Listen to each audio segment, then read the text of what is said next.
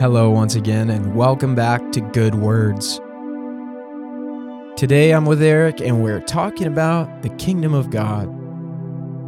There's a lot going on in the world. Ukraine, Russia, conflict. Our last episode was about power, and today we just wanted to talk about what it means to be a Christian who lives believing the confession that the kingdom of God has come. What is the kingdom? What does it mean to live like the kingdom of God has come? We get into all of that in this episode. I'm going to take it over to Eric. He's going to read us a passage from Matthew. Thanks for being with us.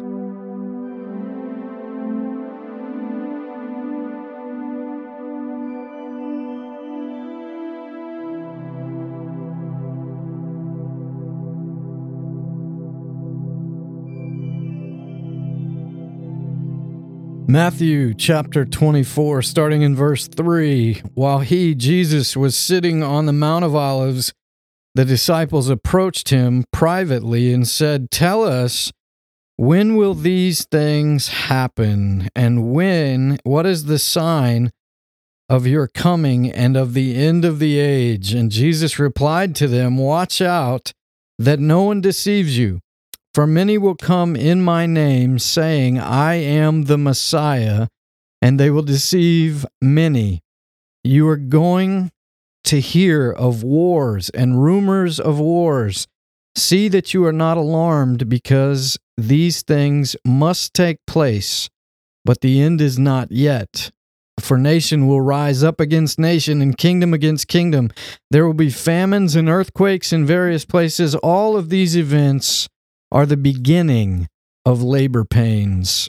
Then they will hand you over to be persecuted, and they will kill you.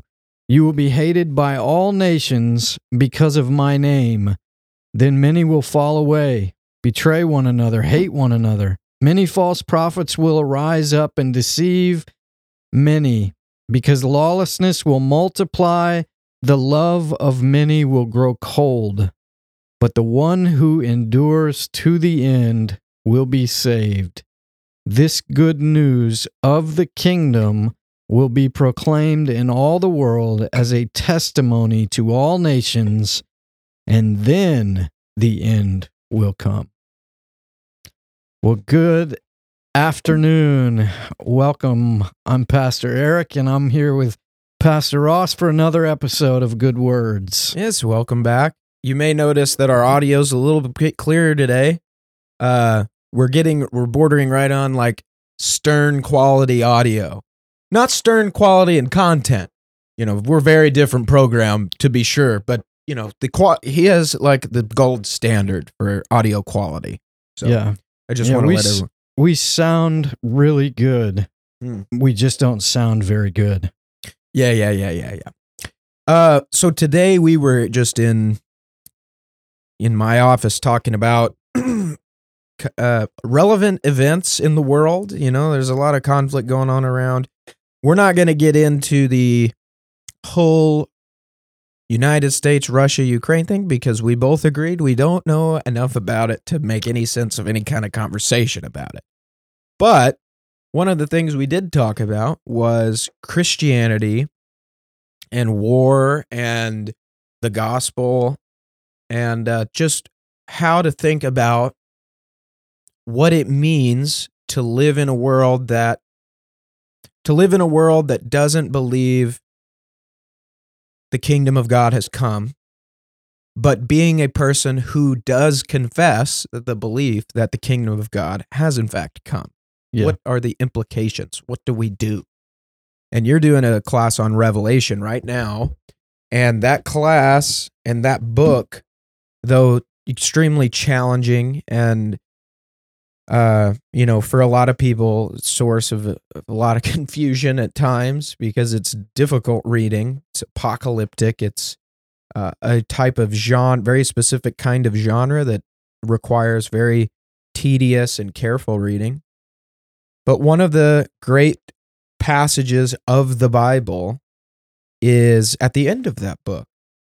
And talking about Revelation 21:22, where there's a description of what it actually looks like when the kingdom of God is fully revealed, and war and violence and sickness and COVID and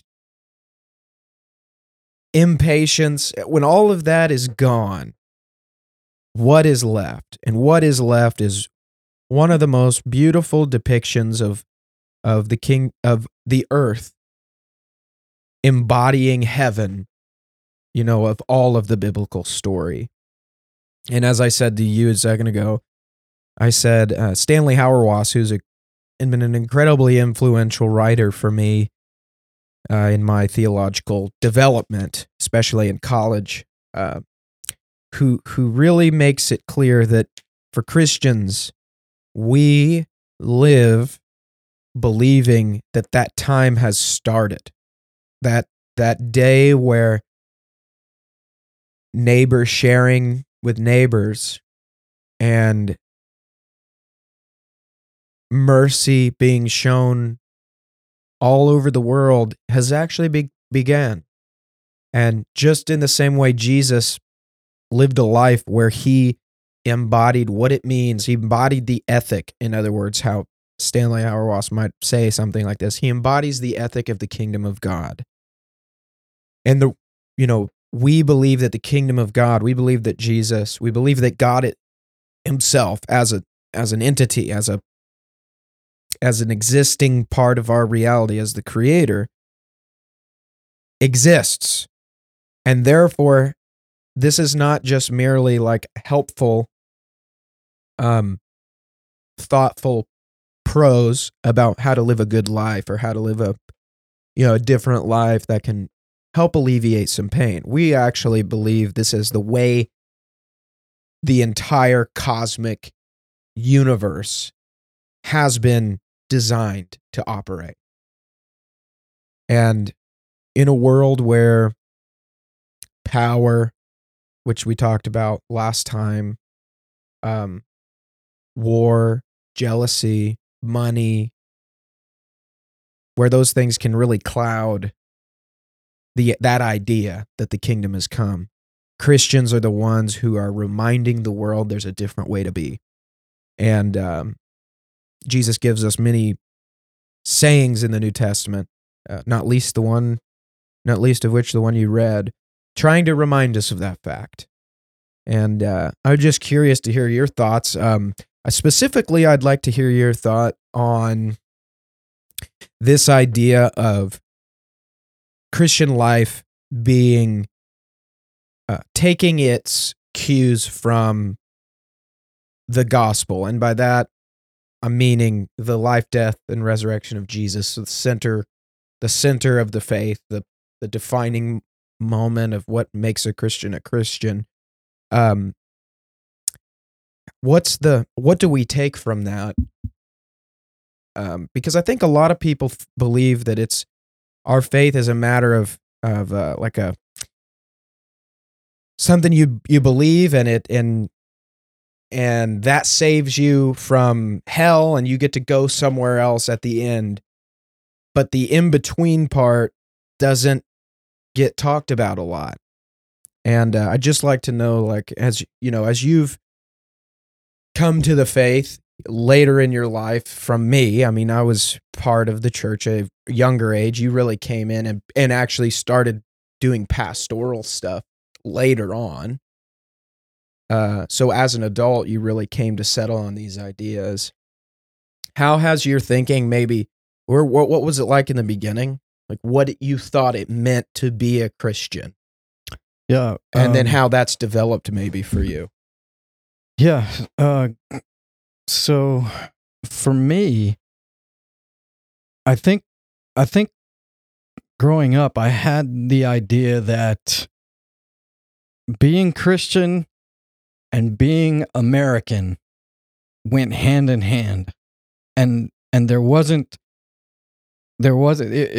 this was the United States made up the kingdom of God. And I don't think you're alone. And it wasn't in that feeling. until much later on that I realized that the kingdom of God is vastly different than anything on this earth.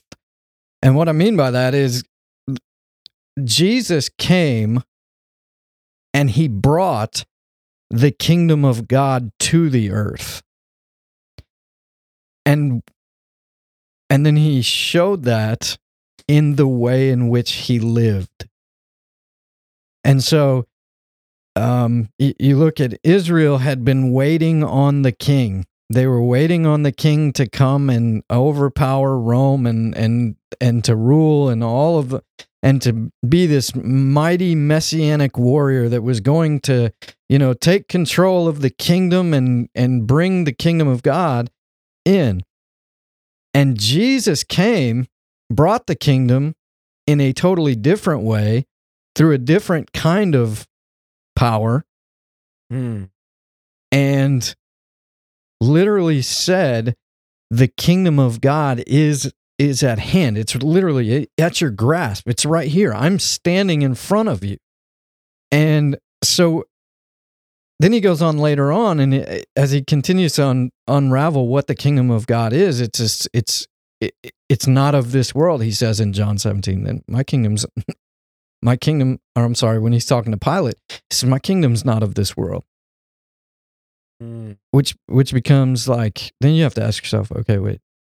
What does that mean? If the kingdom of God is at hand, then how is the kingdom of God not part of this world? Right, yeah. Which means it has to be spiritually speaking, right? Yeah, there's this, this is something, not to interrupt you, I don't want to let you keep going, just like Kanye. I'm going to let you finish, but Beyonce had the best video of all time. The question of what does that mean is one that Christians, I think, especially Christians in our tradition, would do well to start asking, because we're officially living in a post-Christian, specifically a post-Christian America. I would say a post-Christian Western existence. And the reason that's important is because the language that's become so familiar, so commonplace, because we've been part of a Christian society, whether that's nominally or actually devoted Christian society, they've become so common that we've forgotten what they mean. And for Jesus to say, my kingdom is not of this world, we have presuppositions that are defining what that means, and we don't often think about it. And you see this when you press somebody on what they believe. And I got to do this in my Sunday school class here recently over the last couple of weeks, where I just kept asking, what do you mean? And what does that mean? And what does that mean? And you realize that once you ask that question enough times, the person who gave a very quick, very specific answer doesn't actually know what exactly they're talking about. They don't know exactly how to say what they've just said. And part of that is, the way we did it was, I said, where is heaven? They said, well, the heaven is above us. God, Jesus ascends up to heaven. He's above. And I said, and how far? How far up? And right away, you start to see people kind of cock their head like, I don't know. And it must be way up there. It's like, do you think it's 1,000 miles or 1,000,000 miles? And you begin to see like, okay, this doesn't actually make any sense. It can't be up there, but it is up there. So what you begin to realize is, and I've talked about this in our class, our materialist understanding of existence has caused us to overlook a very common motif that's used in the biblical imagination, and that is that something being higher is another way of saying something that's greater, or not truer, but same idea, that there's a fantastic, a more awesome in the literal sense of that word, more awe-inspiring, more full, more true. That is what we are calling heaven. And because God resides there, according to the Bible, it necessarily has a higher order of being, how we might say that. It's a higher order of being. So Jesus to say that my kingdom is not of this world is to say my kingdom that I'm bringing has its roots firmly planted in the heavens where God is, and I'm bringing it to you. I'm merging the two things that are to exist together, but it wasn't because I discovered it here. So it's just an interesting, like you brought that phrase of, my kingdom's not of this world. A lot of our actions, I think, the way that we think about the world going forward comes from ideas that we don't actually know how to talk about if we peel back the onion enough times. Yeah. And it leads to these kind of strange concepts, just like what you said about, I kind of thought being Christian and being American were kind of the same. And any Christians who didn't live in America probably just didn't know enough yet to understand that they probably should come here and be Americans if they want to really be Christians and be able to live the real Christian life. They should be Americans too. And that becomes very complicated type of theology. Yeah. Yeah. So go ahead. I did a long rant. No. So as I was thinking about what we've been talking about and thinking about what the kingdom of God actually is and how Jesus explains it in so many different ways, it's just not. It's not a kingdom that we're used to talking about. It's not the United Kingdom. It's not the United States. It's not Russia. It's not Ukraine or China. It's not a land mass, and it's not a group of. It is a group of people. I don't want to misstate, but when you talk about the kingdom of God, you have to look at how Jesus explains it.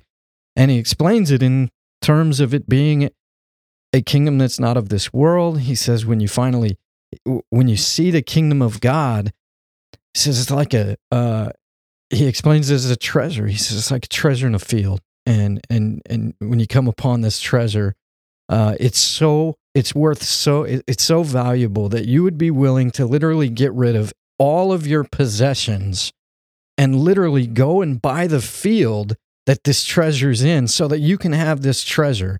That's what the kingdom of God is. That's what the kingdom of heaven is. He explains it as when he's talking to the Pharisees who are saying at one time Jesus is casting out demons, and he says, they're saying that you did that in the power of Beelzebul. Well, and then he goes on to say, he says, if I cast out demons by the finger of God, then the kingdom of God has come upon you. So if I'm doing spiritual things, then you'll know that the Spirit of God and the kingdom of God is at hand. It's here. Yeah. Every time he was explaining the kingdom of God, he was talking about it in a spiritual sense, because the kingdom of God is not, it's not a kingdom, like I was saying just a few minutes ago, that it's not a kingdom like we think of a kingdom. That's why in John chapter 3, Jesus is speaking to Nicodemus, this great Pharisee of his day. And he tells Nicodemus, he says, listen, unless you are born again, you cannot even see the kingdom of God. And so what was Nicodemus's question? Like, am I supposed to be born again? Like, am I supposed to crawl back in my mom's womb? And right. How do I get born twice? And Jesus says, no, it's not like that. You have to be born of, he says, born of water and born of the Spirit. It's a spiritual reality. Awakening, really. Yes. Yeah. The kingdom of God is not like we think of it. And so when I'm trying to go back to what you asked me about how I view the kingdom of God and how I view, Yeah. grew up thinking like this. Well, once you finally see the kingdom of God as Jesus lays it out in the New Testament, as this reality that, though not yet physical, at some point, when Jesus comes back and renews all things, then the kingdom of God will be a physical.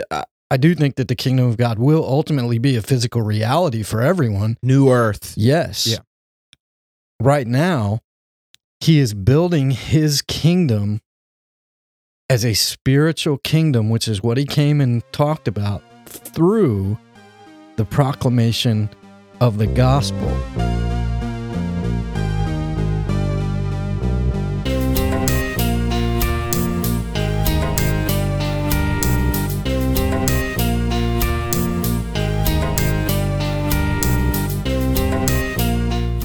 I think a good exercise too is to define kingdom. What do you mean? Like not necessarily God's kingdom, but just kingdom. What do we mean by kingdom? And a kingdom is just simply a place where a particular king rules. In other words, it's a place, you could call it a nation.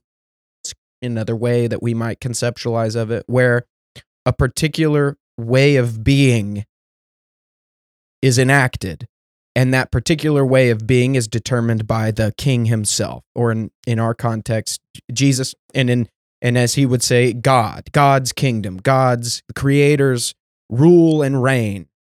And what does that look like? And for Jesus, that looked like laying down your life. And it has ramifications for our actual world. And being a Christian is being invited into that kingdom where God's rule and reign exists. And we get to participate in distributing that kind of justice and that kind of peace, and actually enacting that kind of a world inside of a world that doesn't yet recognize that reign or rule. Yeah. One of the hardest things to come to an understanding of is thinking of things from a spiritual standpoint as opposed to the physical world. We can only see what's in front of us. We can only touch the things that are tangible. And so thinking outside of, the United States, and I'm using this as an example, but we can't, when you can't see something, it's hard to believe in it, right? Because it's not like we just can't grasp the reality. So, and this is why it's interesting when you brought it up in your Sunday school class, and when you and I have talked about it, when we start talking about the reality of heaven, and you ask somebody, well, where exactly is heaven located? Then all of a sudden you've gone from what we can see and understand to a reality that's so far beyond our comprehension that we don't know. And certainly we have ways to see, things in space, which we would call the heavens probably. Yeah, that's what the ancients. But exactly where, when Jesus went away in a cloud, to go sit at the right hand of the throne of God. Well, where's that throne? Well, the throne's in the heavens. Well, yeah, but where? Right. Like, is it right? What's it look like, and where's he seated? Mm-hmm. We can't understand that. And that's the whole, the whole idea of church, being a place where we come to practice. I think I mentioned this in the last one. It's a place where we go to practice living inside of that reality as a true reality, where it can be a strange concept, especially for us Protestants, whose whole tradition has been built on and influenced by modernism and what grew out of the Enlightenment. The idea that when we come together, we're actually communing, we're actually gathered with the heavens as we sing, as we pray, as we hear a sermon, and as we take communion. We are literally participating in that kingdom. And you don't see it in the same way as you might see Florida when you go to Florida, or as the Gulf of Mexico when you're standing knee deep in the water. But the story Jesus wants you to know, and the testimony of the Christian church is, it's as real, and in some ways more real, fuller, more profound than even that. And in fact, it is the thing that gives life to the things that you see. And this is still a concept, just to be quite honest with you, this is still a concept I'm trying to get my mind around, trying to understand it, because it seems like the more I try to meditate on it and really give dedicated time to just thinking about it, I don't know how to say exactly what it feels like, but it just feels true. I sense that there's something to it. You know what I mean? It's like, I believe it. And I think that I believe it because of the people that I've encountered who also believe it, maybe when I didn't believe it.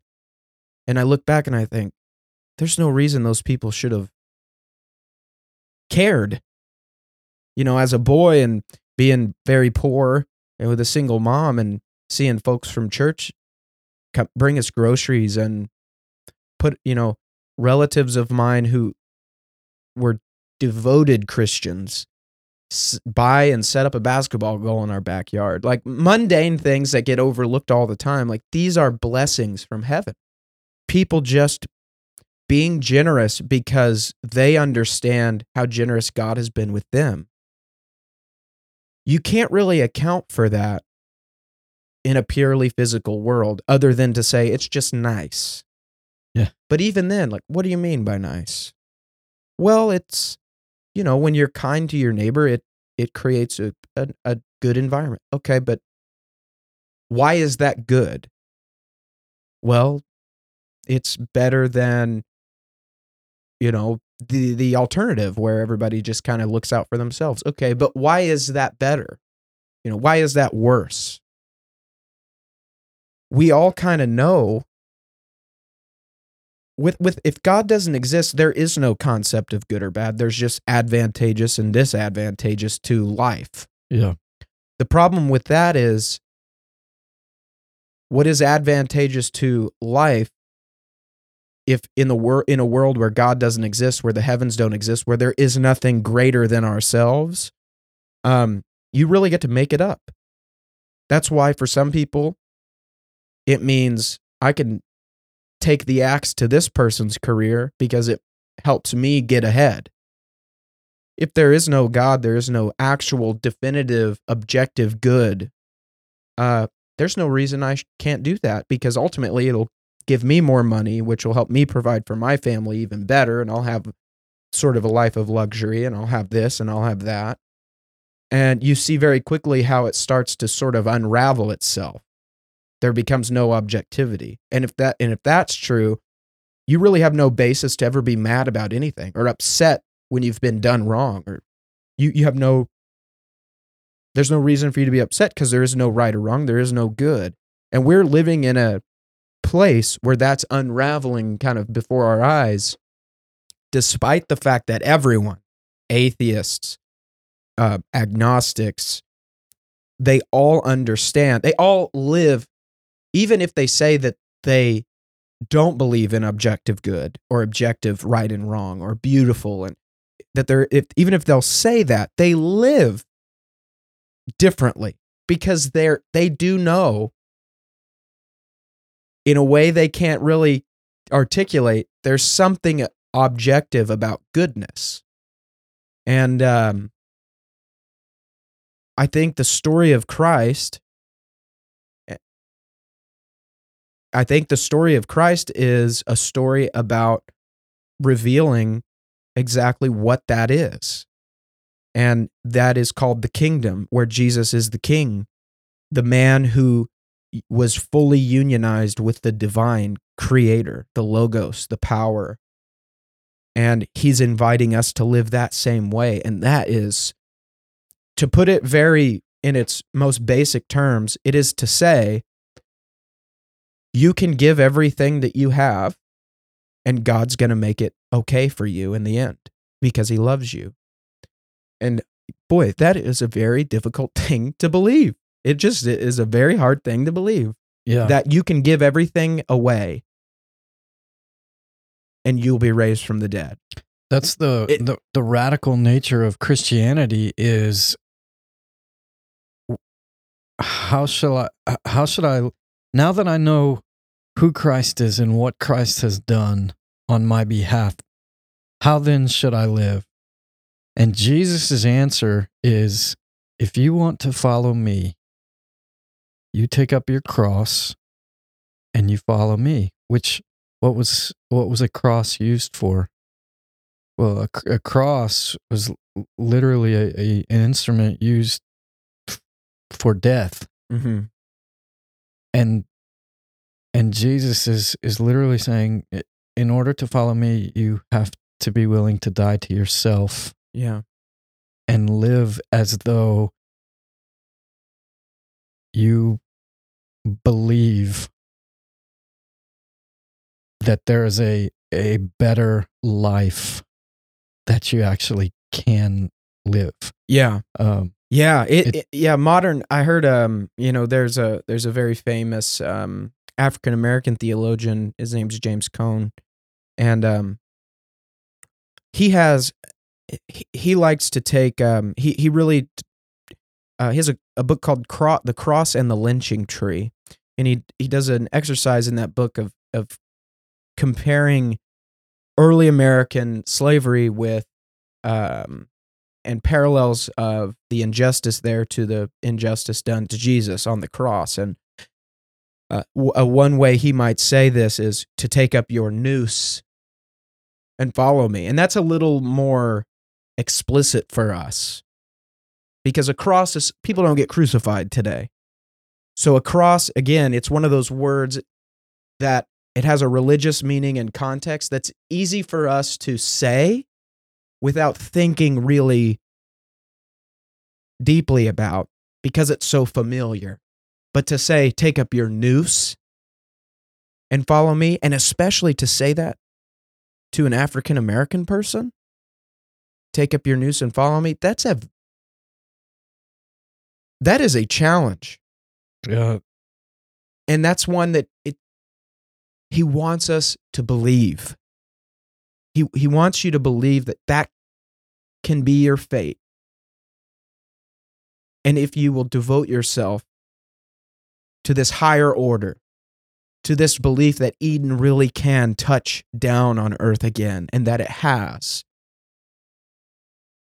if you can take up your noose and if it comes to it, allow the world to devour you, it will be okay.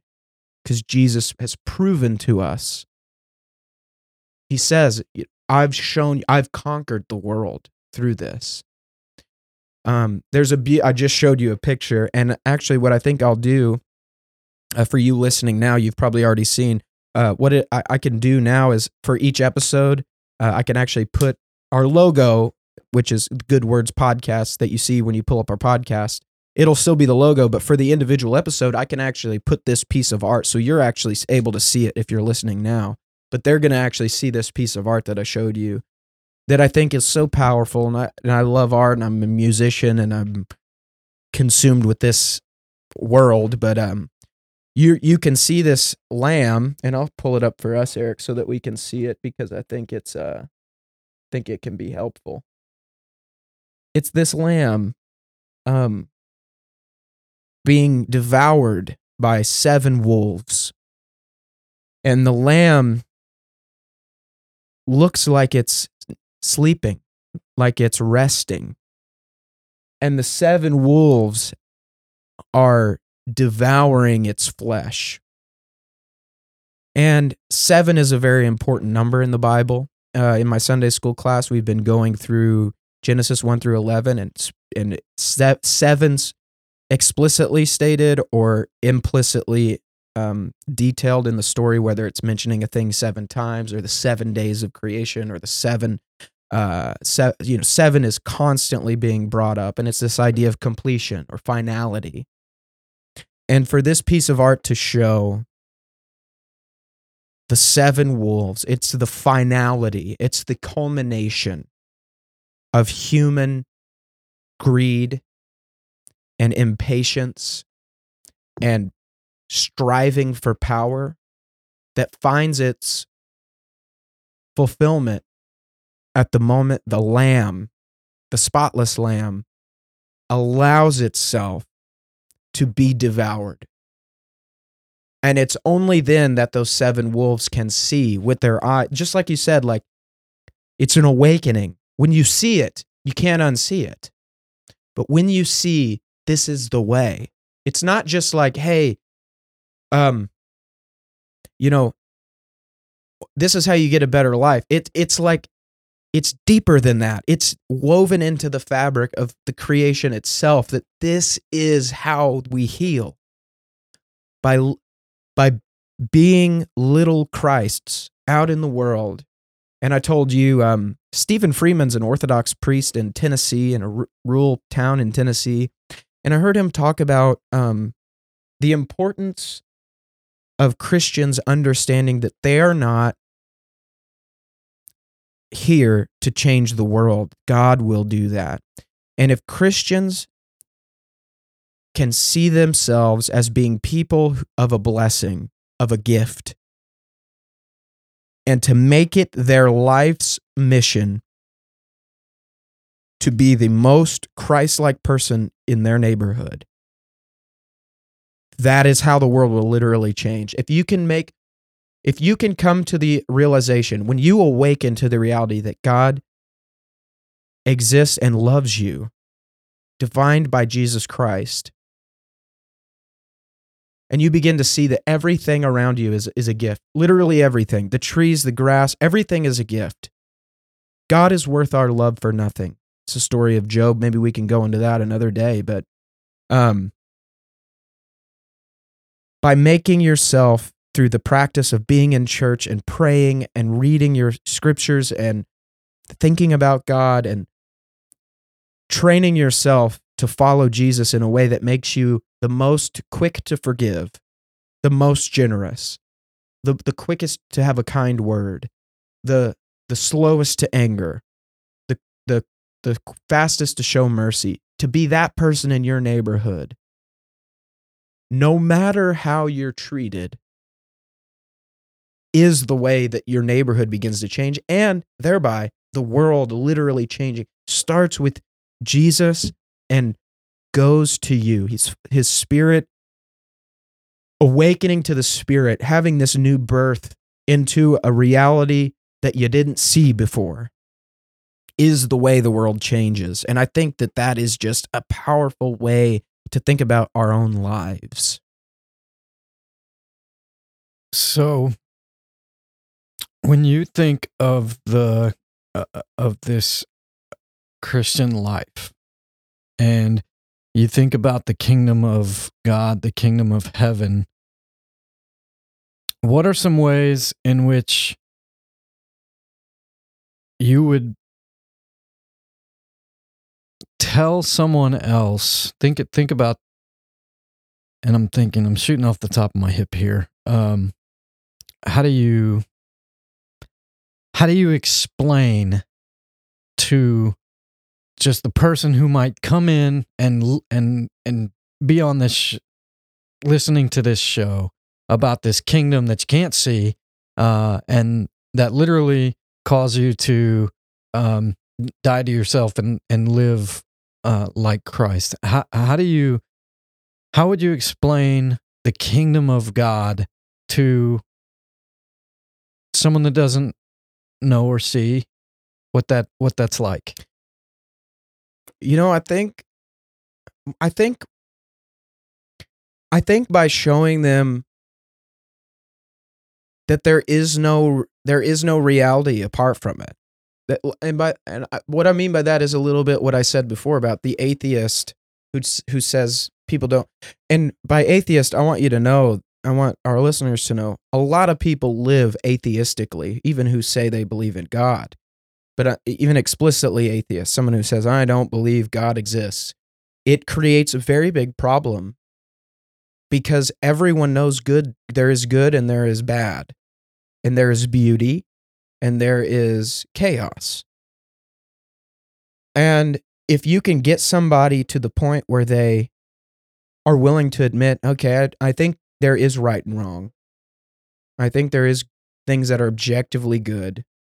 I think that's where the conversation begins, because if that exists, there has to be a reason.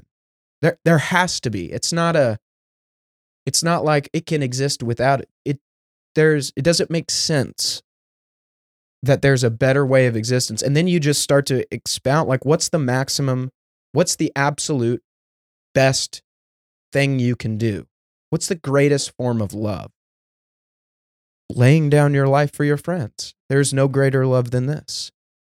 And inside of that encompasses all of these other little things where your life might not be on the chopping block, but I have a friend who has been an atheist for a long time, and his life has been utterly chaotic. Addiction. We just had coffee. He told me he sold it. He literally had a moment where he gave his soul to the devil. He out loud said, "You can have me." And whatever you might want to believe about that, he's telling me this is what happened, and his life went into a dark place for a long time. I don't know that he would consider himself a Christian, but he's recently had an awakening to this greater reality. And one of the things that I'm doing for him, that I explained to him, is I paid for his coffee when we went to have coffee. And he was very grateful. And I asked him yesterday, I was like, hey, can we go have lunch? Go maybe grab a coffee again soon? And he said, well, I don't have any money right now, but maybe next week. And I told him, let me get it. Let me pay for it. I'm happy to pay for it. And it's not because I want him to know, I'm a good person. It's because the money that is in my bank account is not mine. It's not, I don't own it. It's for me to give away, because I believe that Jesus has defined for me what it means to live a life according to the way it's been made. Like it's into the fabric of how things are made. And I firmly believe it's undeniable when you experience it. It's like a trump card. The only time someone would be upset that someone is giving them a blessing in this way is their ego. Like someone offering to buy you something, if that upsets you, that's a you thing. Because everyone else can objectively say that is a nice thing to do. And it's not just because it's nice. Again, why is it nice? It goes into this why question. Why is it nice? Why is that a good thing? You cannot answer that question if God does not exist. You cannot answer it. There is no advantageous living that it makes for me to give money away, to make myself poorer, unless Jesus is right, unless he's right, that God's made the world in a way that doing this heals things. And he's very grateful. And I love being able to be in a position where God has blessed me in a way to be able to do this for him. And I just try to see everything like that. My money, my time, everything is it's just a gift. And gifts are for giving. And God is the greatest gift giver, and he never runs out of them. And if that's my source,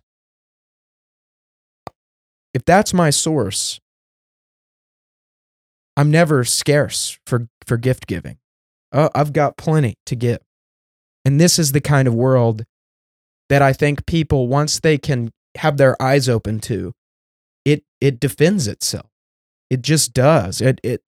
When people read the story of Jesus, every single person, including people who don't believe in him, think that was an injustice. If that story really happened the way that it happened, it was wrong. Why was it wrong? Why? Is there some way that nature can show us that it was wrong for some nation to crucify Jesus? No, unless he was telling the truth. And I honestly think that in our context, in this current kind of state that we're in a post-Christian Western world, post-Christian America, these are the type of conversations where we have to really dig behind worldviews, where we may not have had to do that 100 years ago or 200 years ago, that now it's required. You know, we have in the Constitution in our country that all men and women are created equal. If there's no God, that is silly. And we have people in our country who have no commitment to God, no commitment to this way, who still believe in that. And their belief in that makes no sense unless God exists. And if God exists, you have to do something now. Like, what does that mean for your life now? If God really does exist, what is that God like? Let's look at this story about Jesus and let's just take it for what it is and see if this can reveal to us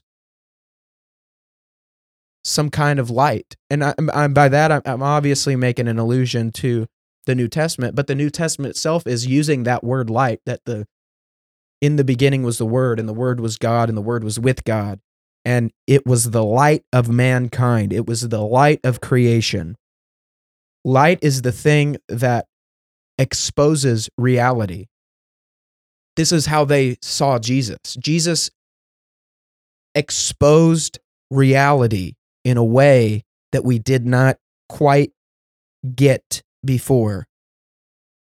And you just have to, I think patiently and carefully introduce people to that. And,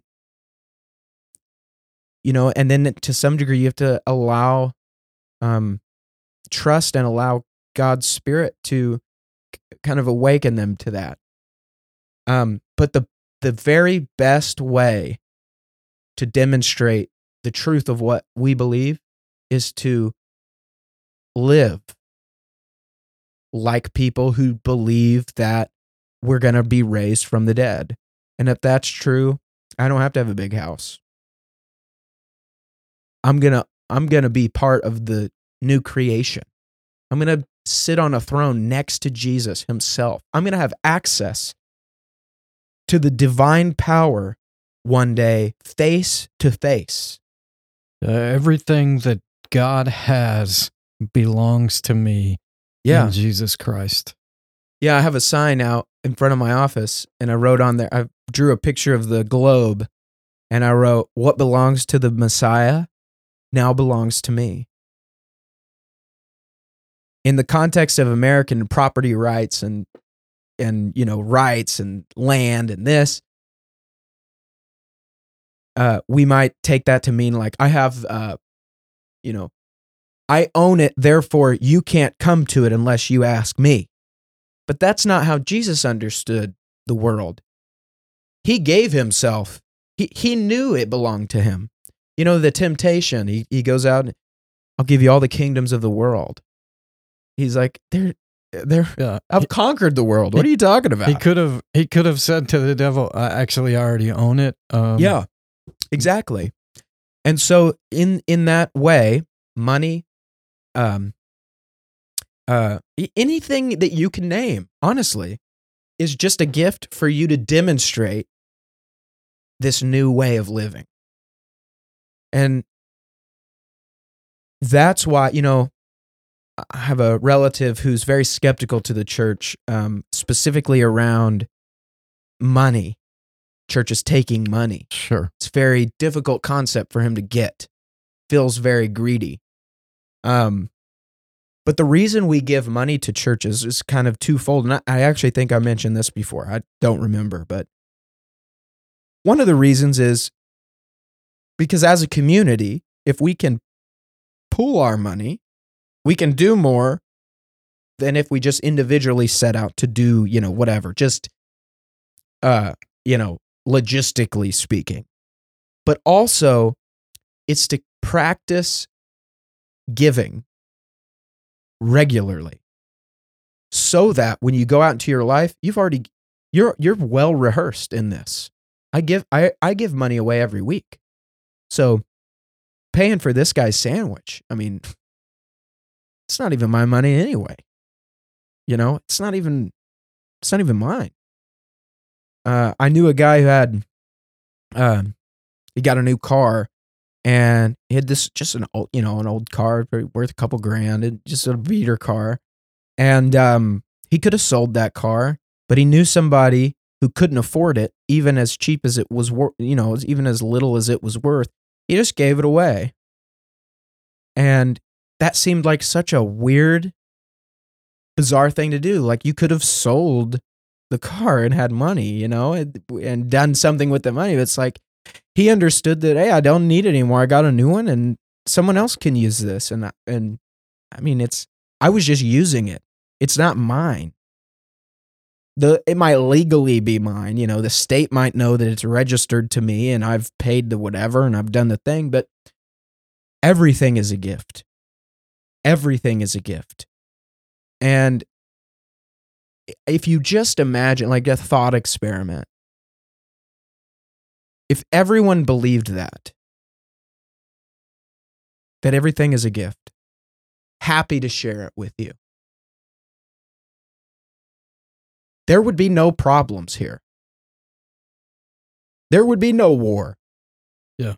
If everything was just, hey, we found this, we've got this mineral here that we found, and it's good for this or that, or it's good for purifying water, whatever. And we've got an abundance of it. Why don't you, could your country use this? I mean, I know you've got problems like getting clean water to your people. Like, how could we get this to you? We don't want to charge you, for it or anything. How could we get, like, if everyone did that with everything, there is no conflict. There is no conflict. This is the world that Revelation details. This is the kind of way that Jesus is inviting us to live. He's saying, the world isn't here yet, but you as a Christian, believing that it exists, show people that it exists. Show them that you can live a life and experience joy and fulfillment and meaning by doing the very thing the whole rest of the world says is totally foolish. Yep. You can't just give stuff away. You can't. That doesn't make any sense. We'd all be poor. No. You don't understand.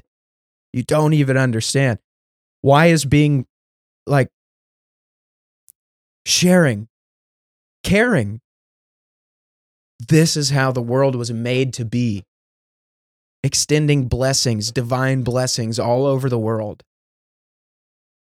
I really think that you asked me, like, how do you communicate this kingdom thing? I think this is how. Exposing the exposing the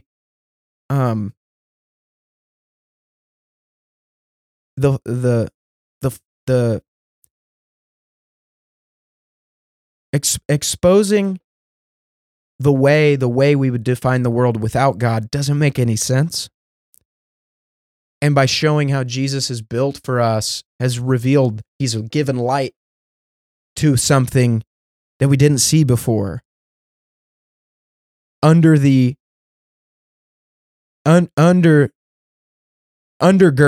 defended, proven by the fact that Jesus, who lived it utterly, to the degree that 7 wolves consumed him as the Lamb, was raised from the dead. This is like, it's crazy, is what it is. It's just, it's crazy. But the way he's invited us to live is apparent to everyone.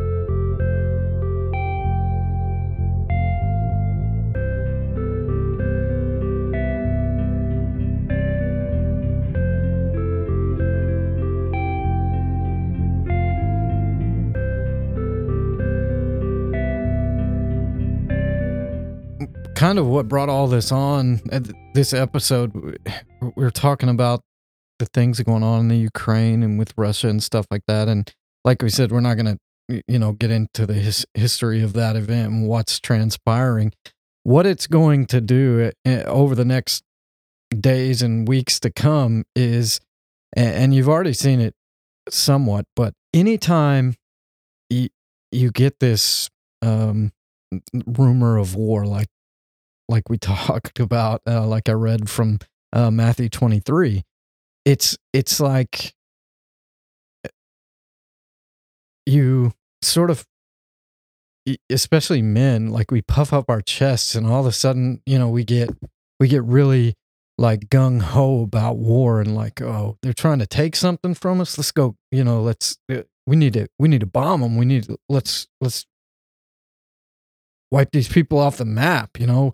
We're the dominant power, and this is the way that the world has worked throughout history. Wars have come, kingdoms have risen, kingdoms have come, powers have this like we talked about in the last episode. Just this desire for power, and there has never been peace. And what Jesus brought when he came as literally the Prince of Peace was a kingdom and a new way of living and a new way of thinking.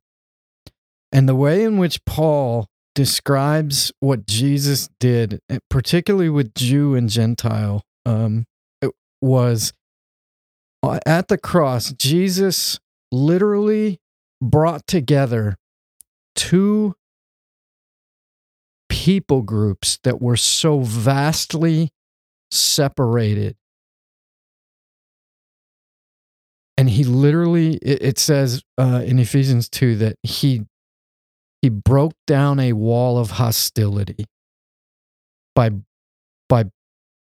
literally killing himself.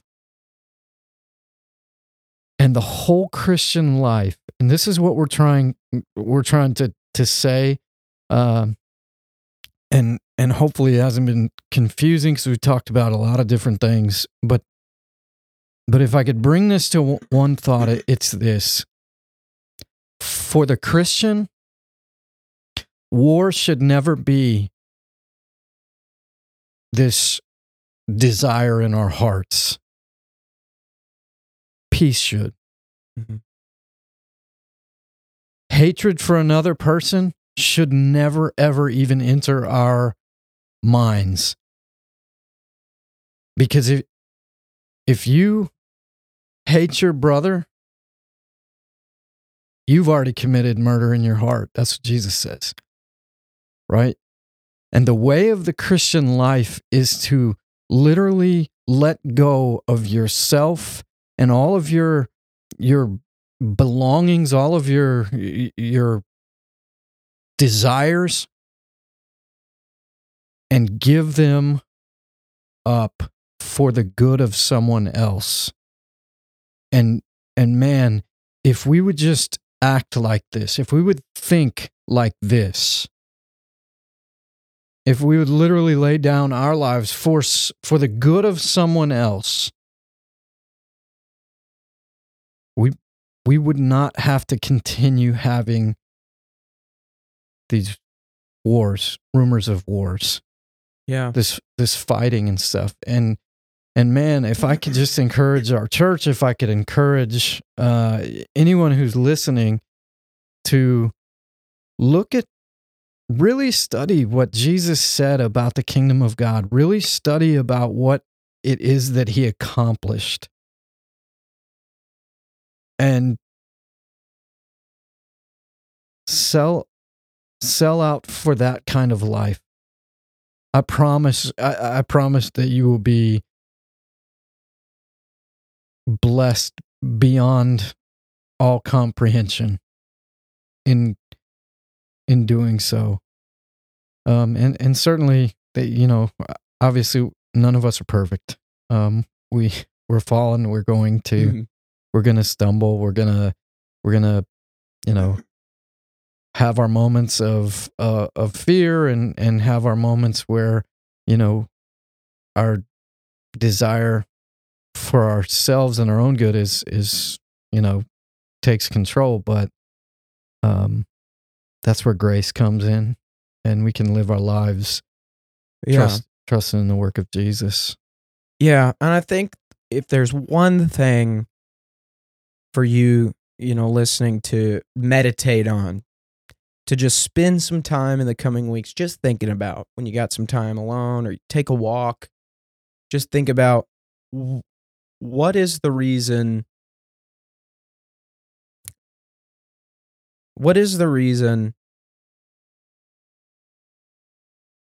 for war? And if it's for protecting what you think is yours, what does that mean? What is yours?